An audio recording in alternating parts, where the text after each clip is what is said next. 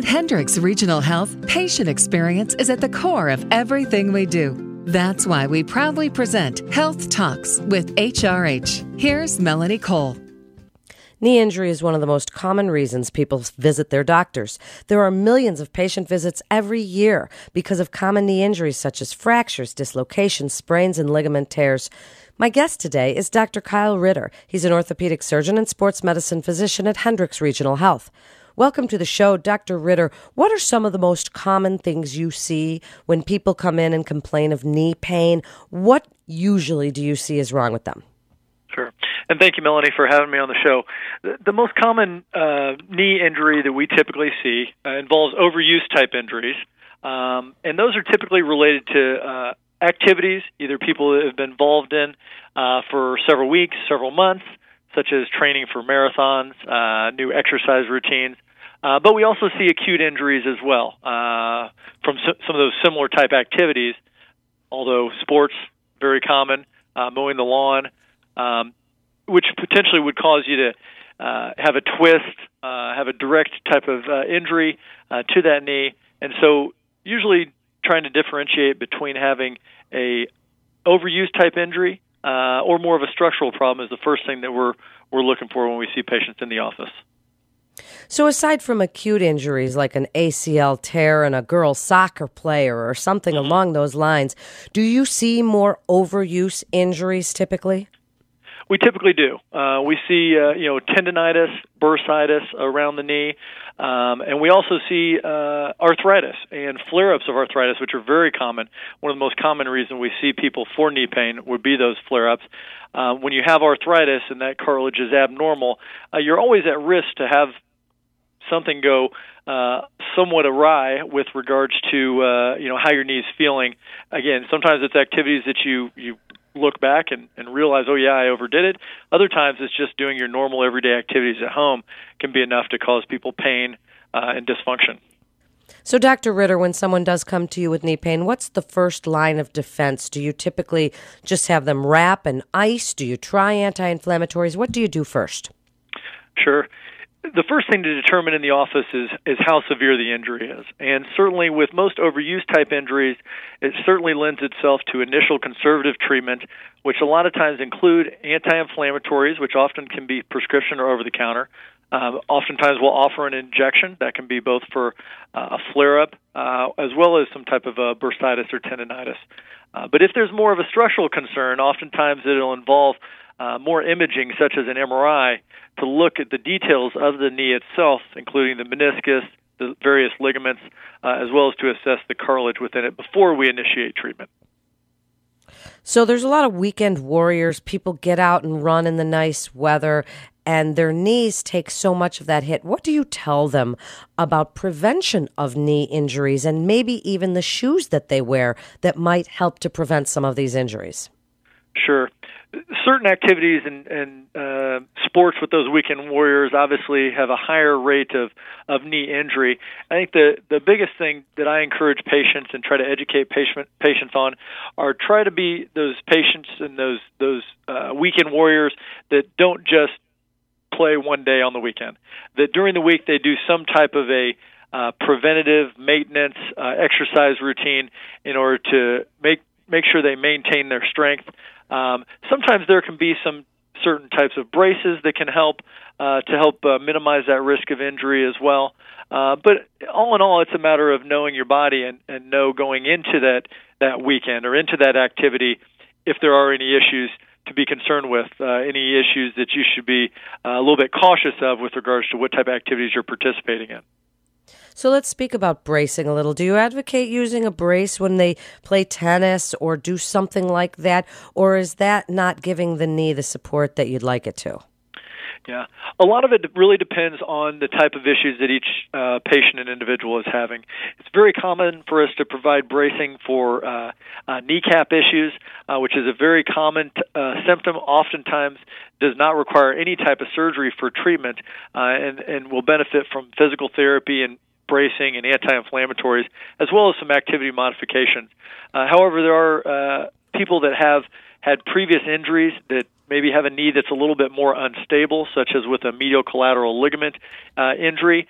And because of that laxity in the knee, they may be one that benefits from a more rigid brace that will prevent them from having further injury with their activities.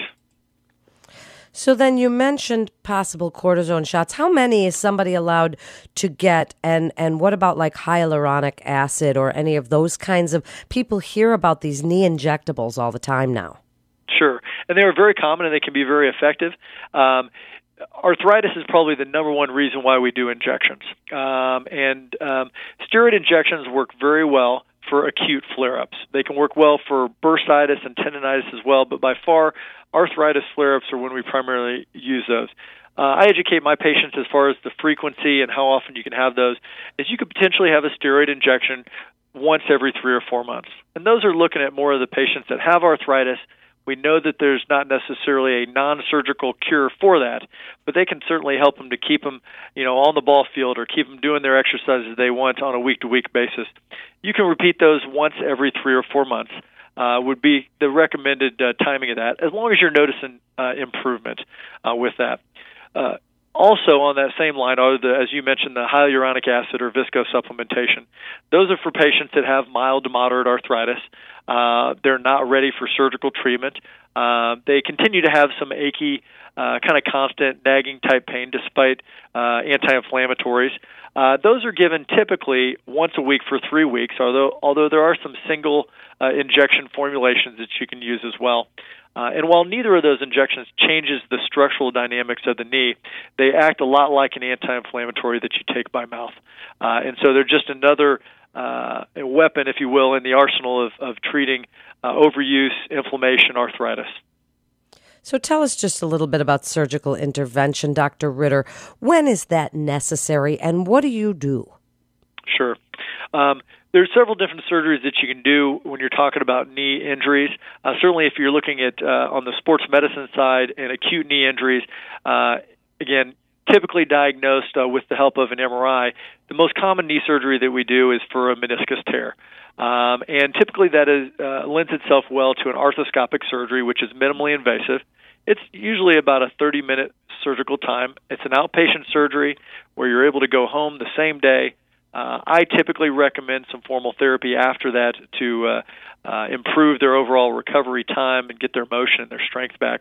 And so that's kind of the baseline surgery that we do with regards to knees.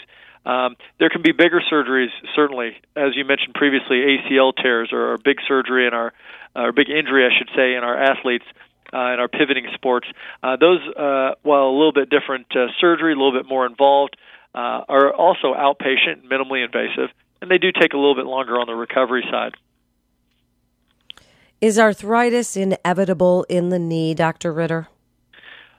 It's not. And there are I have several patients that are into their 6th, 7th, 8th decades of life that have excellent-looking knees, have no signs of arthritis in that. However, we do typically see that in our aging population as people get older. If you've had previous injuries as a teenager or as a young athlete, those certainly put you at risk for developing arthritis compared to a normal knee.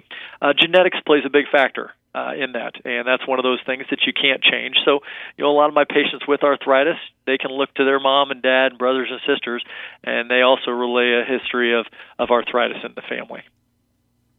So give us your best advice for people in protecting their knees, which is just such a base of our support, and tell them what you really want them to know about keeping healthy, strong knees.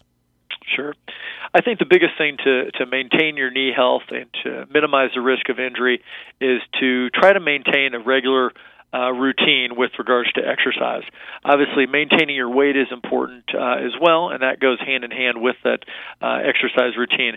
The other important thing is not just to exercise, but it's to exercise properly and to know good exercises for your knee, to know exercises that may potentially cause you some irritation. And that can be where sometimes people will go wrong, is they think that just every exercise is good for their knee, in which case it actually causes them some discomfort and doesn't help them in their overall activities. I think it's also important to realize when something is going off the norm. We all have aches and pains and soreness, and oftentimes those will get better within a few days. It's when you have some red flags, such as a lot of swelling or instability or locking and giving way of the knee, that probably necessitates further evaluation. And in just the last few minutes, Dr. Ritter, tell us why patients should come to Hendricks Regional Health for their sports medicine care. You bet. The one thing that's great with Hendricks Orthopedics and Sports Medicine is we've got a great continuity of care, whether it's from a baseline evaluation from a physical therapist or from one of our primary care sports medicine doctors on up to our orthopedic surgeons. And we're able to care for a vast array of ailments. Majority of patients we see don't end up requiring surgery, which is great. But those that do, we're perfectly capable and willing and enjoy treating patients all the way from your standard meniscus surgery all the way up to ACL tears, knee dislocations. And so certainly being able to go to one place to obtain therapy, sports medicine, which is non-surgical, and your orthopedic surgery, if needed, Hendricks is a great place for that. Thank you so much. What great information. You're listening to Health Talks with HRH. For more information, you can go to hendricks.org. That's hendricks.org. This is Melanie Cole. Thanks so much for listening.